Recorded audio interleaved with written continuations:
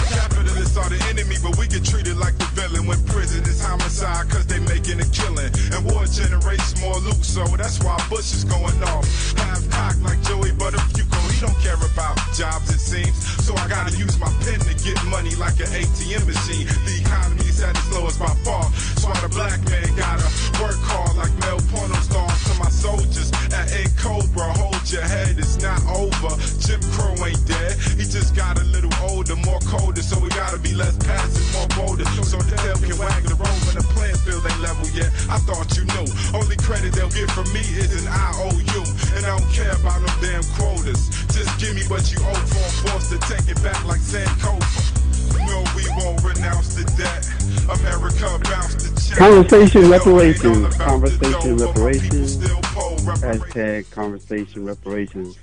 This is Brother Jumoke Fetayo, the Southeast Regional Representative of NCOBRA, also serving as the male co-chair of the Atlanta chapter of NCOBRA, and as your host for Conversation Reparations, a twice monthly radio news show about reparations and the reparations movement and the work of NCOBRA. So we're happy today to bring this next installment, today being the day to honor Reverend Dr. Martin Luther King Jr. His actual birthday is January the 15th, but the third Monday of January is when the day that has been chosen to honor him and commemorate his life and work, and to make it a day of community service. What are you doing to make the condition of our people a little bit better? So I thought that today would be a good day to just show some of the connections between Reverend Dr. Martin Luther King and the reparations movement. There's a few videos floating around, and over the years I have been doing some research to just about Martin Luther King, just to edify my own self, and somewhat surprisingly kept coming across these quotes and these sections of his writings and sermons where he spoke about reparations. And so I've been collecting them and identifying them, and we have many quotes to share with you, coming from his speeches, coming from his sermons. We have quotes from an interview that he did with a magazine. We have, and in his writings as well, from his book, Why We Can't Wait, we have a quote. So we're going to go ahead and just begin to share some of that, and then we will discuss, these quotes and the impact that Reverend Martin Luther King had, as well as the civil rights movement, because oftentimes we tend to focus on an individual, and really an individual is only effective as the organizing that they have built around them. And so we give thanks for not only Martin Luther King, but for the SCLC organization, Southern Christian Leadership Conference, that he built around him, and the dynamic team of people that he built to work with him. People like Ella Jo Baker and Reverend C.T. Vivian, Ralph David Abernathy, Andrew Young, Julian Bond, and many, many others. that worked with him, and others that were inspired locally to get involved in making a difference in social justice in their own communities, in their own towns, in their own cities, in their own states. So, but today is a day where we focus on one of those people who really made some serious sacrifice and really was very passionate about this work of social justice for people of African descent. Often tell people talk about the goals of the movement were around jobs or integration and things like that. And in my research, I say that if you really listen closely to the platforms of and the speeches and writings of Martin Luther King, you will see that the goal, the ultimate goal, was freedom. And so I just want you to marinate on that. On freedom was the ultimate goal of where he saw his movement going. So let's play the first clip.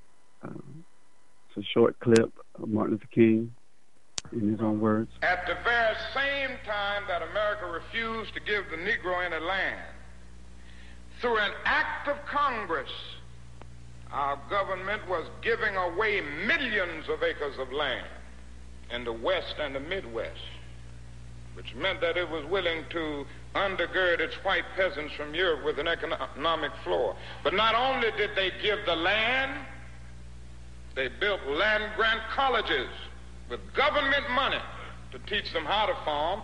Not only that, they provided county agents to further their expertise in farming. Not only that, they provided low interest rates in order that they could mechanize their farms. Not only that, today many of these people are receiving millions of dollars in federal subsidies not to farm, and they are the very people telling the black man that he ought to lift himself by his own bootstraps. And this is what we are faced with, and this is the reality. Now, when we come to Washington in this campaign, we are coming to get our check. All right. So that video clip, we don't know the exact location, but from what I have surmised from watching several of those videos, is that this was him going around in the rural South and speaking to different groups around the Poor People's Campaign and informing people and I guess inspiring people to consider coming to Washington, D.C. for the Poor People's Campaign. We know that that was the last major campaign that he was working on before he was killed, and he was assassinated on April the 4th of that year, and his staff decided to go ahead and move forward and still have the Poor People's Campaign in Washington, D.C. And so that speech, that clip, was from one of his rallies, I guess you could call it, or presentations that he made in the community prior to that campaign in Washington, D.C. Many people don't know a lot about the Poor People's Campaign. They created something that they call Resurrection City. Resurrection City was actually poor people just camping out on the lawn for weeks, I believe, and actually went on for months in Washington, D.C., and they set up community health clinics. They set up places where people could get their hair cut and things like that, and some basic services attended to, and just set up camp right there in Washington, D.C. until the United States government just addressed the issues of poverty in this country. And so, again, in his last days, last years of his work, he had definitely began to shift the focus more on economics, economic justice, and he even spoke about socialism, even though he didn't, I have to say, I don't think he ever fully pushed socialism. However, he did challenge capitalism, and he did, begin to say that, socialism is something we need to consider or look at or, become more familiar with. So let's go to another quote, another excerpt. This comes from his last sermon that he did at the National Cathedral in Washington, D.C. The title of this sermon, a whole sermon, if you want to listen to it, is very eloquent. It is called Remaining Awake Through a Great Revolution. We're just only going to play an excerpt about it where he speaks to the issue of reparations. To do right. Now that is another myth that still gets around. It is a kind of over-reliance on the bootstrap philosophy. And there are those who still feel that if the Negro is to rise out of poverty, if the Negro is to rise out of slum conditions, if he is to rise out of discrimination and segregation, he must do it all by himself. And so they say the Negro must lift himself by his own bootstraps. They never stop to realize that no other ethnic group has been a slave on American soil. The people who say this never stop to realize that the nation made the black man's color a stigma. But beyond this, they never stop to realize the debt that they owe a people who were kept in slavery 244 years. In 1863, the Negro was told that he was free as a result of the Emancipation Proclamation being signed by Abraham Lincoln. But he was not given any land to make that freedom meaningful. It was something like keeping a person in prison for a number of years and suddenly discovering that that person is not guilty of the crime for which he was convicted. And you just go up to him and say, now you're free. But you don't give him any bus fare to get to town. You don't give him any money to get some clothes to put on his back or to get on his feet again in life. Every code of jurisprudence would rise up against this. And yet this is the very thing that our nation did to the black man. It simply said, you're free. And it left him there penniless, illiterate, not knowing what to do. And the irony of it all is that at the same time that the nation failed to do anything for the black man, through an act of Congress, it was giving away millions of acres of land in the West and the Midwest, which meant that it was willing to undergird its white peasants from Europe with an economic floor. But not only did it give the land, it built land-grant colleges to teach them how to farm. Not only that, it provided county agents to further their expertise in farming. Not only that, as the years unfolded, it provided low interest rates so that they could mechanize their farms. And to this day, thousands of these very persons are receiving millions of dollars in federal subsidies every year not to farm. And these are so often the very people who tell Negroes that they must lift themselves by their own bootstraps. It's all right to tell a man to lift himself by his own bootstraps, but it is a cruel jest to say to a bootless man that he ought to lift himself by his own bootstraps. We must come to see that the roots of racism are very deep in our country.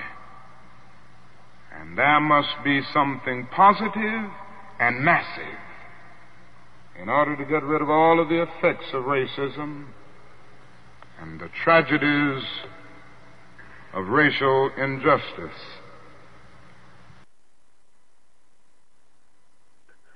All right. Again, that is an excerpt from Reverend Dr. King's last sermon delivered. This was delivered as a Passion Sunday sermon at the National Cathedral, which is Episcopalian Church in Washington, D.C., on the 31st of March, 1968. And it's actually profound note as we connect the dots that March 31st, 1968 was also the day when the Declaration of Independence was signed by those gathered at the gathering for the Black National Conference convening that created the provisional government of the Republic of New Africa.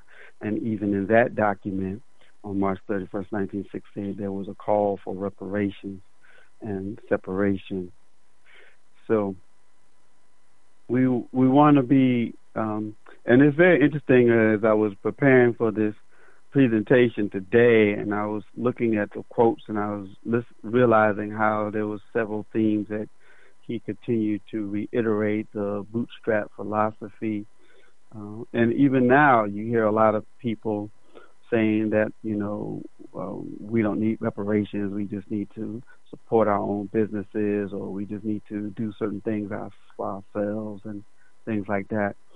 And I think that people don't really understand the depths of what has happened to us as a people, and even what continues to happen to us as a people. And so, yes, there are things that we can do to improve our financial situation and improve our situation as it relates to education or to housing or to health care and the justice system. But there's actually a real debt that this country still owes us, no matter what we do in terms of our own internal self-repair, that work that we may do.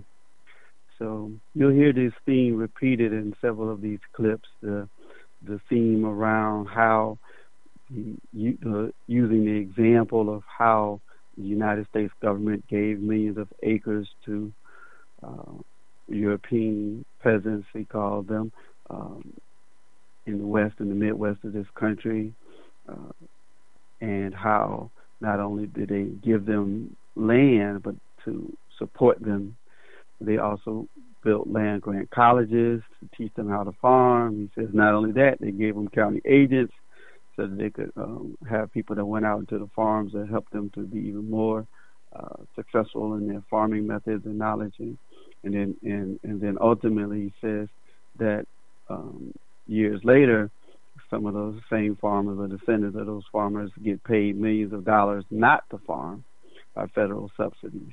And then these are the same people who say that we should be pulling ourselves up by our own bootstraps when the government clearly used its economics to support them. And even when we talk about reparations, we should mention also that not only were we left penniless and without any type of recompense or reparations, restitution after the enslavement period ended, they actually gave back land to the Europeans who were the plantation owners and landowners in the South, who they had promised to give to us, well, not promised, they actually did begin to give some of those parcels of land to formerly enslaved Africans in what was called Sherman's Field Order 15, up to 40 acres and a mule and resources. And then that land that was given was subsequently taken back. So it's important to note that, reparations actually have been paid, so it's been paid to Europeans, Americans, and not to us yet. So let's see here, where we want to go from here. All right.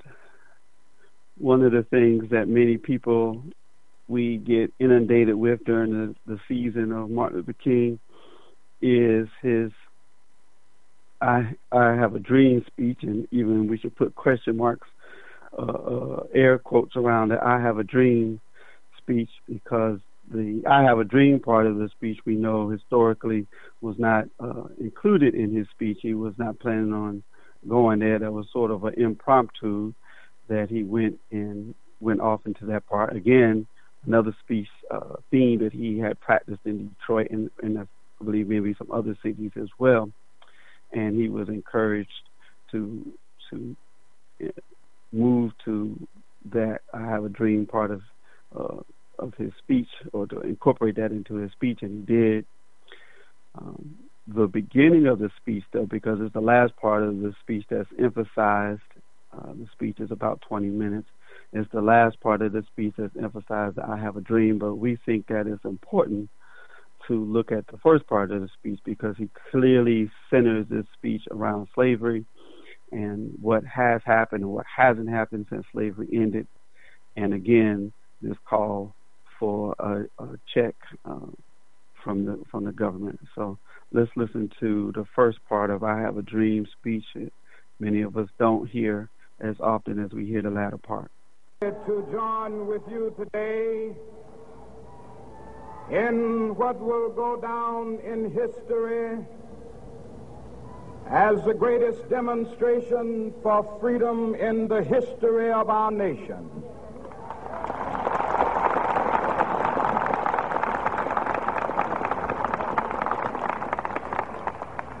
Five score years ago, a great American in whose symbolic shadow we stand today signed the Emancipation Proclamation. This momentous decree came as a great beacon light of hope to millions of Negro slaves who had been seared in the flames of withering injustice. It came as a joyous daybreak to end the long night of their captivity. But 100 years later, the Negro still is not free. 100 years later, the life of the Negro is still sadly crippled by the manacles of segregation and the chains of discrimination. 100 years later, the Negro lives on a lonely island of poverty in the midst of a vast ocean of material prosperity. 100 years later, the Negro is still languished in the corners of American society and finds himself in exile in his own land. And so we've come here today to dramatize a shameful condition. In a sense, we've come to our nation's capital to cash a check. When the architects of our republic wrote the magnificent words of the Constitution and the Declaration of Independence, they were signing a promissory note to which every American was to fall heir.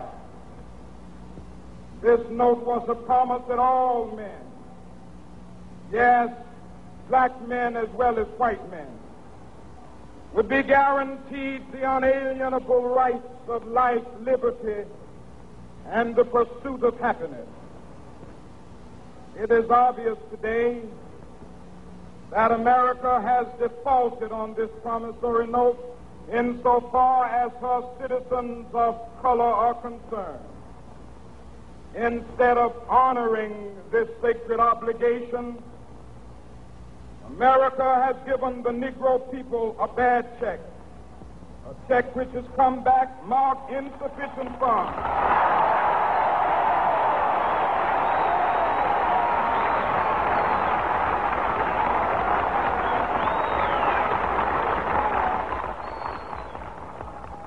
But we refuse to believe that the Bank of Justice is bankrupt. We refuse to believe that there are insufficient funds in the great vaults of opportunity of this nation. So we've come to cash this check, a check that will give us upon demand the riches of freedom and the security of justice.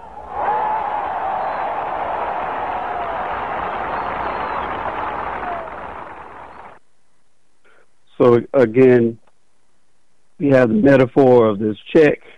We have and again, what I mentioned earlier is one of the key themes of freedom and justice. I think in that speech, he really centers it around justice. And we know that reparations is a demand for justice. And that is really what King is referring to, is economic justice that we are owed as a people, given what we have gone through in this country. So I know we're coming up towards a break. I'm going to go ahead and read a excerpt from one of his books. Always personally work on, like I said, I think it's important for us to learn more and more about Martin Luther King. We need to note that he wrote 5 books, but there's also a book that I had the blessing of getting when I was in college and still use on a regular basis. It's called A Testament of Hope, the essential writings of Martin Luther King Jr., edited by James M. Washington. And this book is, I don't know, about 800 pages, and it has sermons, it has articles, it has interviews, it has excerpts from his books, speeches by Dr. Martin Luther King. And I think it's important to read his actual works. We hear a lot of people telling us about Martin Luther King. I think that the best thing for us to do to learn more about Martin Luther King is to actually read his writings, read his sermons, and or listen to his sermons, read his books.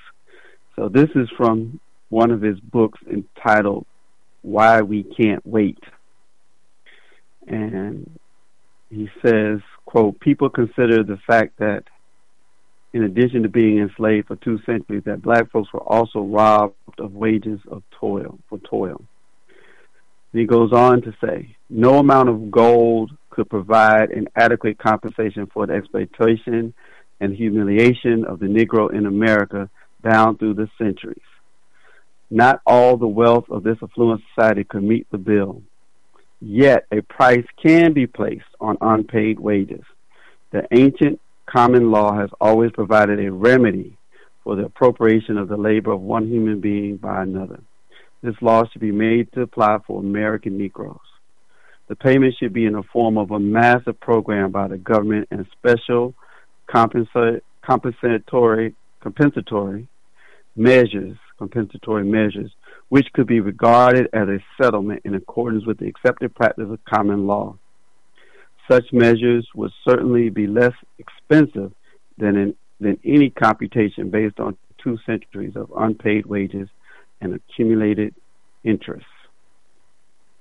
I am proposing, therefore, that just as we granted a GI Bill of Rights to war veterans, America launched a broad-based and gigantic Bill of Rights for the disadvantaged, our veterans of the long siege of denial." So that is, again, I wanted to show this, to show people, I think, to make the argument that it's not just this one quote that people hear, it's not just a bounce check, but you can see there we've given you excerpt from his sermon, we've given you an excerpt from a speech, given you an excerpt from his writings, and we still have some more yet to share. But right now, I know we are coming at the break time, so we'll go ahead and do our break at this time. Hi, the Black Talk Media Project would like to invite you to become a member of the BTR Community subscription-based social media platform. BTR Community is a platform that was set up for the listening audience of Black Talk Radio Network, the #1 independent Black radio network online. For just $24 per year, your subscription gives you access to an interactive space to share information with like-minded people with your privacy guaranteed. Your subscription will go a long way to help us maintain and improve our current media platforms. It will also help provide a budget so that we can begin the task of establishing localized media centers and radio stations across the United States. The best way to show your support and appreciation for what we do here at Black Talk Radio is to subscribe. Help us to help you be informed. Join btrcommunity.com today. You are tuned in to the Black Talk Radio Network. For podcasts and live program scheduling, visit us on the web at blacktalkradionetwork.com.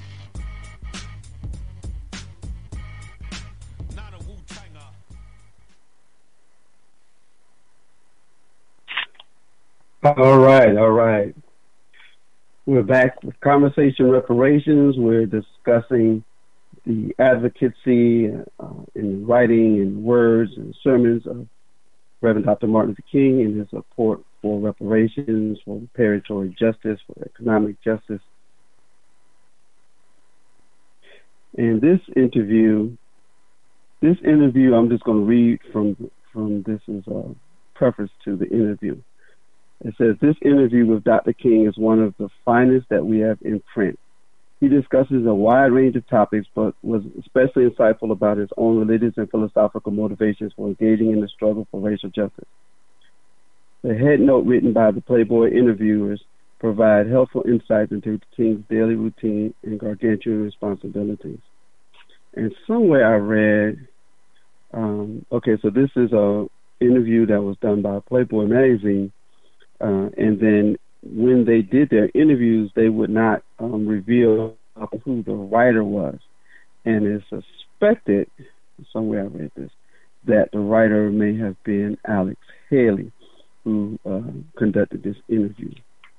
So, again, we're going to move into the middle of the interview, and there's a question by the interviewer, and the question says, along with other civil rights leaders, you have often proposed a massive program of economic aid financed by the federal government to improve the lot of the nation's 20 million Negroes.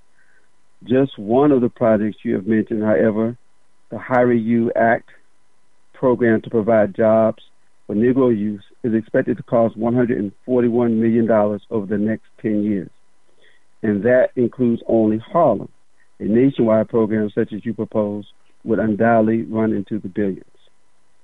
King's response. What is it about the Negro?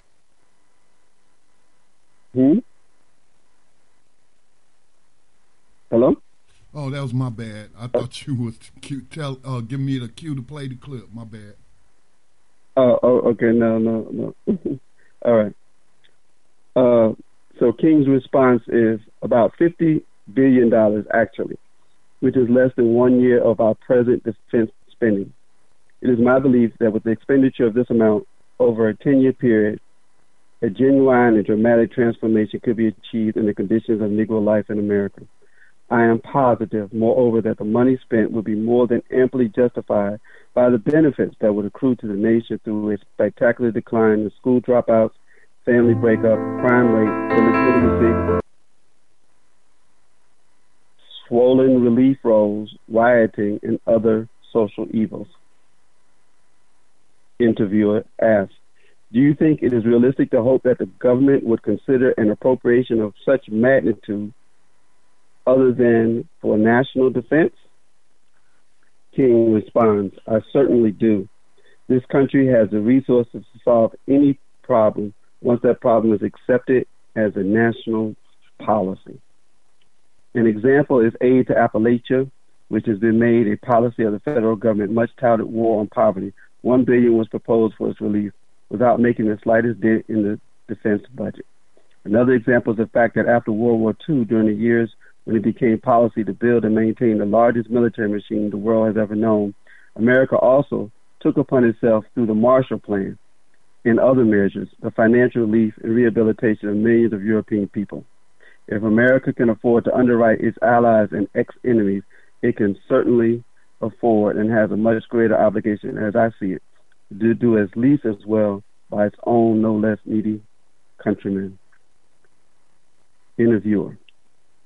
Do you feel it's fair to request a multi-billion-dollar program of preferential treatment for the Negro or for any other minority group?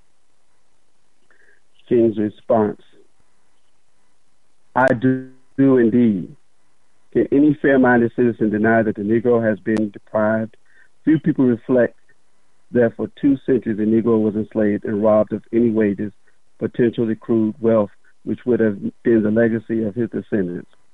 all of America's wealth today cannot adequately compensate its Negroes for his centuries of exploitation and humiliation. It is an economic fact that a program such as I propose will certainly cost far less than any computation of 2 centuries of unpaid wages plus accumulated interest.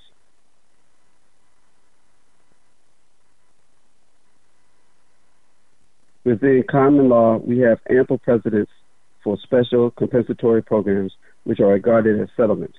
American Indians are still being paid for land in a settlement manner. Is not 2 centuries of labor which helped to build this country as real a commodity?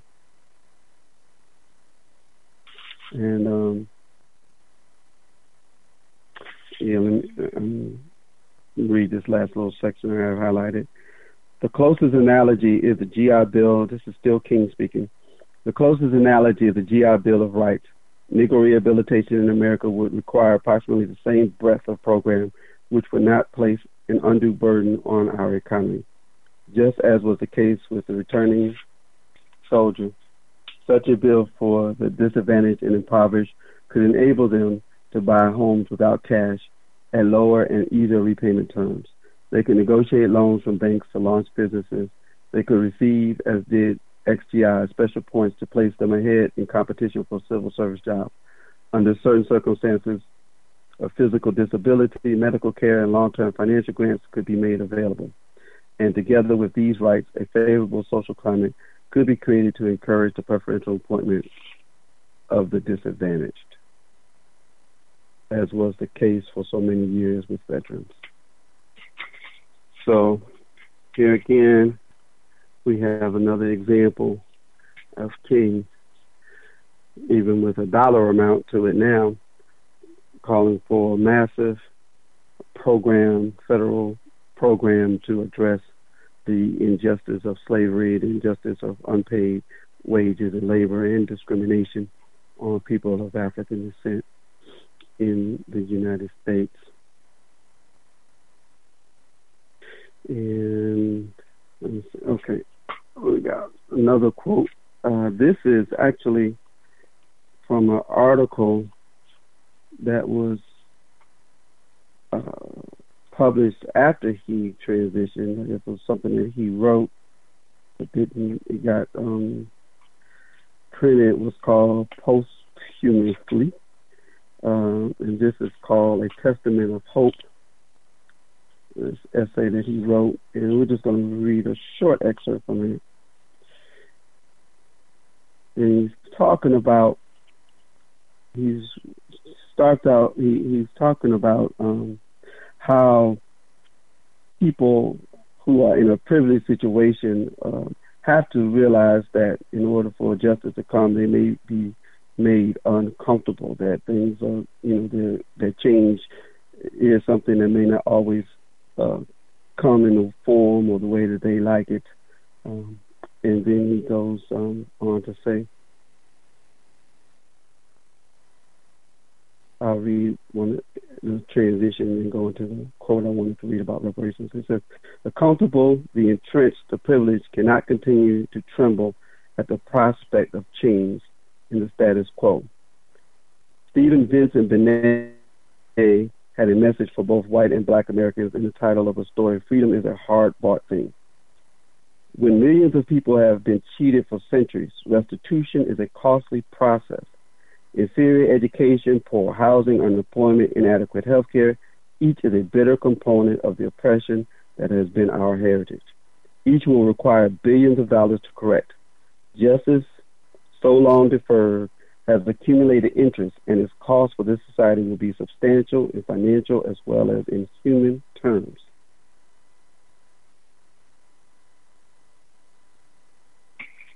And he says, this fact has not been fully grasped because most of the gains of the past decade were obtained at bargain prices. The desegregation of public facilities cost nothing, neither did the election and appointment of a few black public officials. So again, you see him shifting and saying that, yes, we made some gains around integration, desegregation, but those didn't really have an economic impact on the country like what he's now calling for.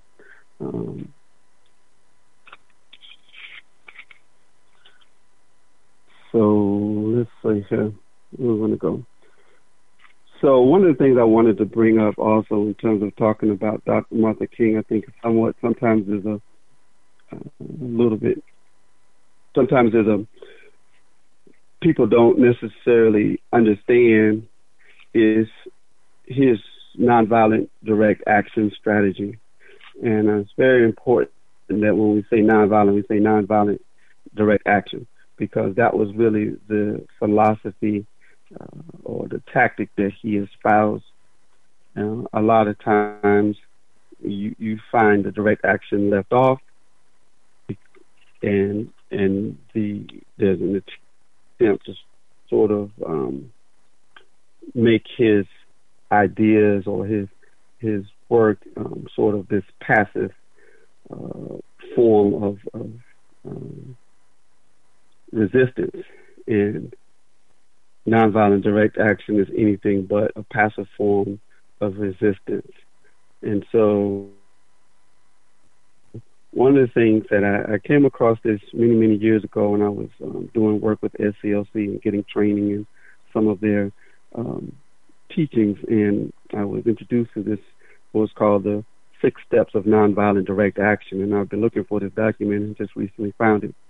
So I feel it's very important to share this, because one of the things I think that's a challenge in our movement today is that a lot of young people, or even older people, sometimes will say, oh, well, I'm tired of marching, or I'm tired of, we tried that, or that's old now, or that's, we do it differently now, or whatever. And I think part of the reason, I know part of the reason why people say that is because many of the marches, I won't say all, but many of the marches, or what we call marches today, or even nonviolent actions today, are not in the true spirit of King's 6 Steps for Nonviolent Direct Action. Because one of the really key steps is the direct action, meaning that a person, city council person, mayor, or governor, or police chief, or CEO, whatever, or agency, or what have you, is identified as the problem in the community, or what is causing pain or harm in the community. And the community then asserts itself and says, this is what we would like to see happen.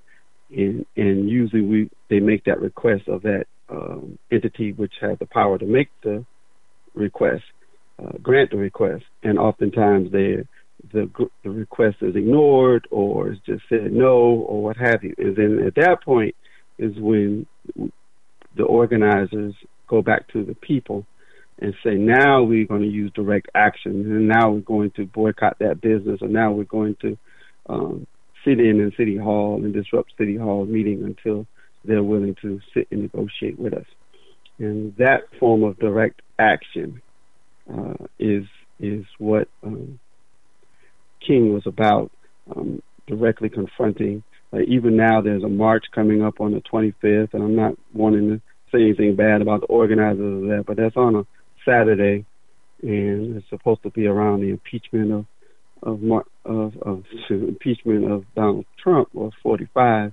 And to me, again, it's a little bit misfocused. I think that if we were following King's strategy, it would maybe the focus would be perhaps at the White House, calling for him to resign, step down, or at the houses of the U.S. senators, particularly the Republicans senators, to try to convince them, challenge them, negotiate with them to consider putting him out of office. So let me go over these 6 steps of nonviolent direct action. And so step 1 is information gathering. Identify the issues in your community and or school in need of positive change. To understand the issue or problem or injustice facing a person, community, or institution, you must increase your understanding of the problem. This is called information gathering. Step 1, information gathering. Your investigation should include all sides of the issue and may include formal research and listening to the experiences of others. So again, first step, gathering information on what is the problem or the challenge or the issue in your community and the school. The next step is step 2, educate others. It is essential to inform others, including your opposition, about your issue in order to cause change. The people in the community must be aware of the issue and understand its impact. By educating others, you will minimize misunderstanding and gain support and allies. This is a key issue even as it relates right now to the reparations movement. And myself and others, we definitely continue to call for this massive public education that we have to do for people to be truly supportive of reparations. They need to be more knowledgeable about reparations. And so this is one of the things that we engage in even as we are on this show now. Step 3, personal commitment. Check and affirm your faith in the philosophy and methods of nonviolent direct action. Causing change requires dedication and long hours of work. Meet with others regularly to stay focused on your goal. Prepare yourself to accept sacrifices, if necessary, in your work for justice. This is a very, very important step in the movement. I mentioned this at a meeting I was at the other day. There was a lot of people at the meeting, and sometimes, you go to a meeting and the first 2 or 3 meetings, there's a lot of people, and then 5th, 6th, 7th meeting, the numbers start to drop off. And people have to make a commitment to whatever the particular campaign is or the cause is. And, even during those times, there were certain people that decided that they will be willing to be arrested. And other people said, I don't want to be arrested. So those people had other assignments. Some people said, my role is as a business person, I'll put some money into the bond fund so we can bail people out who do get arrested. So people had different levels of commitment. Somebody might just pick up some of the activists and bring them to the site, but it's very important that we have a process of evaluating our own personal commitment to different campaigns and different to this work that we do, to this movement work. The next step is negotiation. Using grace, humor, and intelligence, confront the individuals who need to participate in this change. Discuss a plan for addressing and resolving these injustices. Look for what is positive in every action and statement the opposition makes. Do not seek to humiliate the opponent, but call forth the good in the opponent. Look for ways in which the opponent can become an ally. So again, step 4 is where the community makes its demand upon whoever they're making the demand upon. And the idea is that there's a negotiation where our strategy is not to demean or to humiliate the person who we see as an adversarial position, but really to win them over to our cause, to our position. But that doesn't always go that way, and then that's when step 5 comes in, direct action. These are actions taken to convince others to work with you in resolving the injustice. Direct action imposes a creative tension into the conflict. Direct action is most effective when it illustrates the injustice it seeks to correct. There are hundreds of direct actions, including boycotts, marches and rallies, letter writing and petition campaigns, political action and voting, public art and performance. We've seen other forms of direct action where young people have blocked streets, blocked highways, many different things to die-ins and many different things that people have come up creatively to show their to bring those people to the table to negotiate. And then the last one is reconciliation. Nonviolence seeks friendship and understanding. Nonviolence does not seek to defeat the opponent. Nonviolence is directed against evil systems, oppressive policies, and unjust acts, not against persons. And the 6 steps for nonviolent direct action, you can find out more about them or some of the underlying philosophy of them coming from Martin Luther King Jr.'s letter from Birmingham jail. So those again are the 6 steps. Information gathering, step 1. Step 2, education. Step 3, personal commitment. Step 4, negotiation. Step 5, direct action. Step 6, reconciliation. So these are the steps of nonviolent direct action that Dr. King laid out and used as an effective tool to make change in this country. And it still can be used as an effective tool if we follow these steps.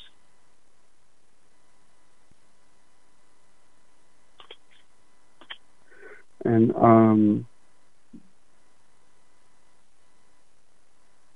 one of the things I also just wanted to mention, I guess as an aside, in doing this research today, I came across the fact that when Jesse Jackson was running for office in his second time, 1988, he had in his platform reparations for descendants of African Americans, for African American descendants. And I wasn't aware of that, so now, we know that last year and still into this year, as we continue to deal with the presidential race, that it has been raised in the Democratic primary around the issue of reparations and support for reparations, and different people have shared to different degrees their support for reparations or not supporting reparations. I think I just saw recently today when former Governor Deval Patrick, African American, was speaking negatively about reparations. And so we still have much more work to do, education work to do around the issue of reparations. But clearly you can see in the information that we presented today, in his writings, in his sermons, in his speeches, that he called for, if he was alive today, we know that he would be working on this reparations movement with us. He very clearly understood the importance of economic justice. He clearly referenced slavery and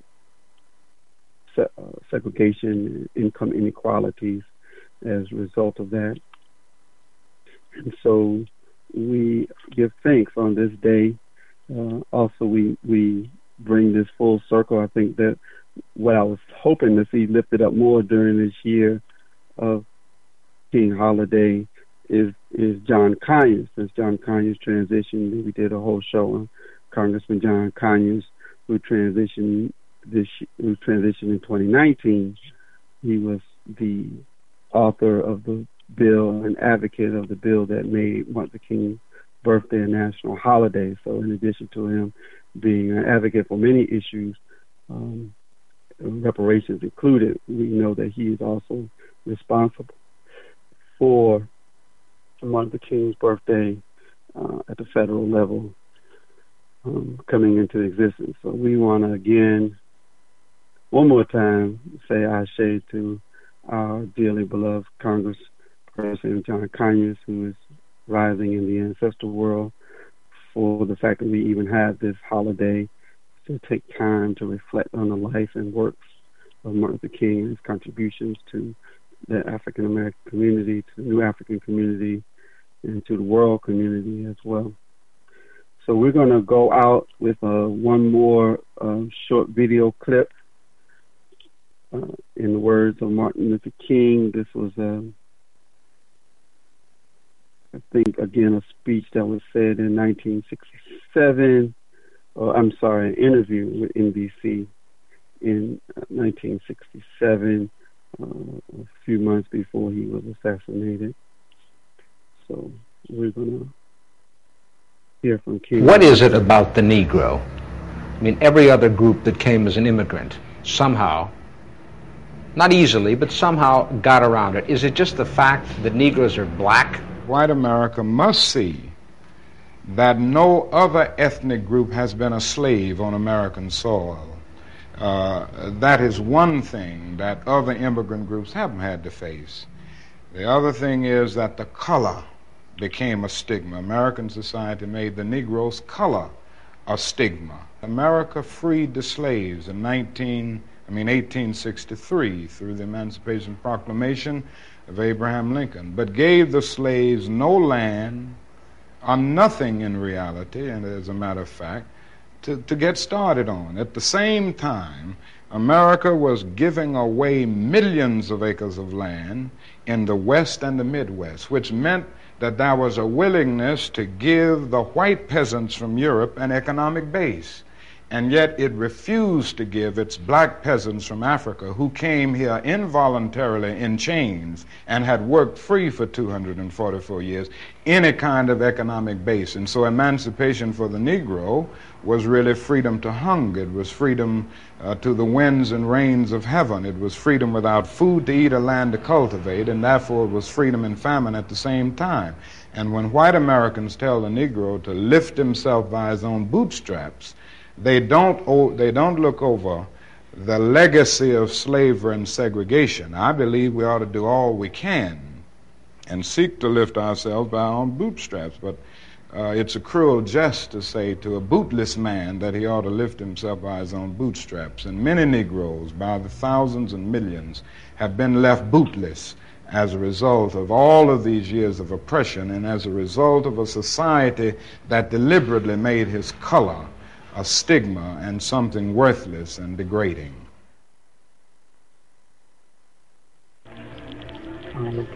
All right. So you've been listening to Conversation Reparations, a special program today honoring Reverend Dr. Martin Luther King Jr. and his contributions to economic justice and the reparations conversation. Just want to begin to plant a seed with you that our national convention, our 31st annual national convention, will be held in Selma, Alabama this year from June 25th through the 28th. And you can go on our website at cobraonline.org to find out more information about that. And as well, we will be in Selma for the Jubilee Bridge Crossing members of Cobra, and we will be all throughout the weekend in Selma, which is the last weekend in February going into March 1st. And we will be there with reparations materials. We'll be there on panels to talk about reparations. There's always a mock trial, which reparations is which is the issue of the mock trial. So we look forward to seeing you in Selma in end of February, going into the 1st of March, as well as we look to see you in Selma June 25th through the 28th. So I just wanted you to begin to prepare for that.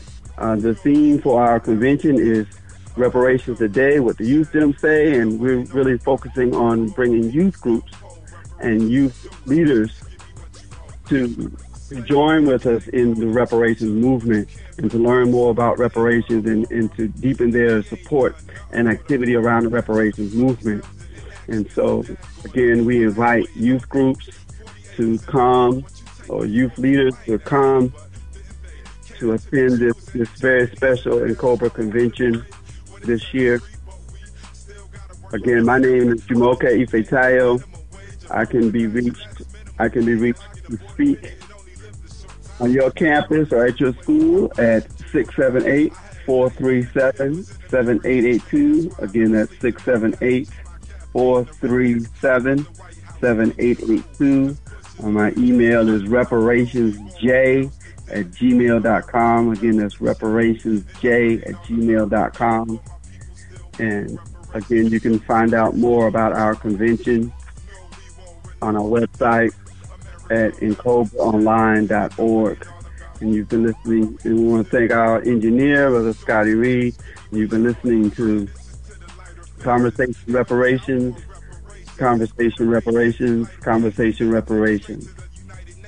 This might ignite the races in the Empire State. Cause I don't want a piece of the pie.